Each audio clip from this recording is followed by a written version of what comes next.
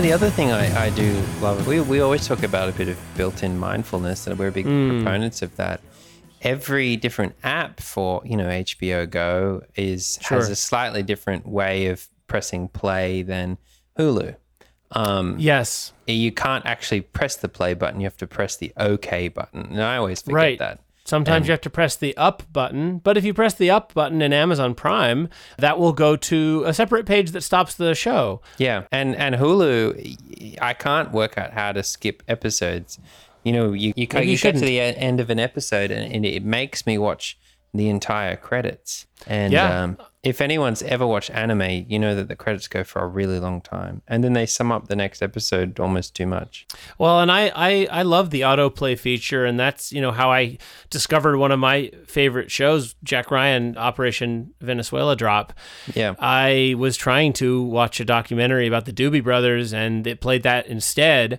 And then I found another one of my favorite shows, The Marvelous Mrs. Maisel, because when Jack Ryan finished, it just kept playing, and I sort of felt like if I got up, this is going to sound silly, I thought my TV would be mad at me if I stopped.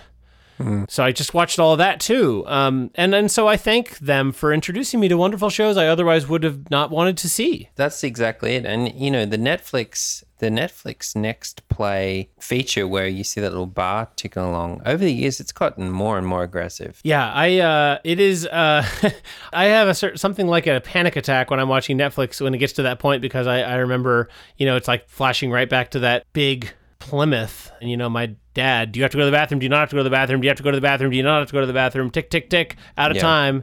Yeah. And so I deleted the Netflix app. That's just my own hang up.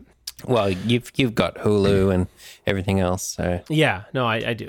So the Internet of Things, one last thing I'll say, there's not a better time to have a baby. No. If your baby is born today, they will not have to live a second of their life not being watched by technology, and that's a beautiful thing to think about. Yeah, it is. I mean, the sooner your baby is in an algorithm, the sooner we're collecting all the stats we need to make sure their life is perfect. It really makes me sick when I think about how long the algorithm had to wait to know me.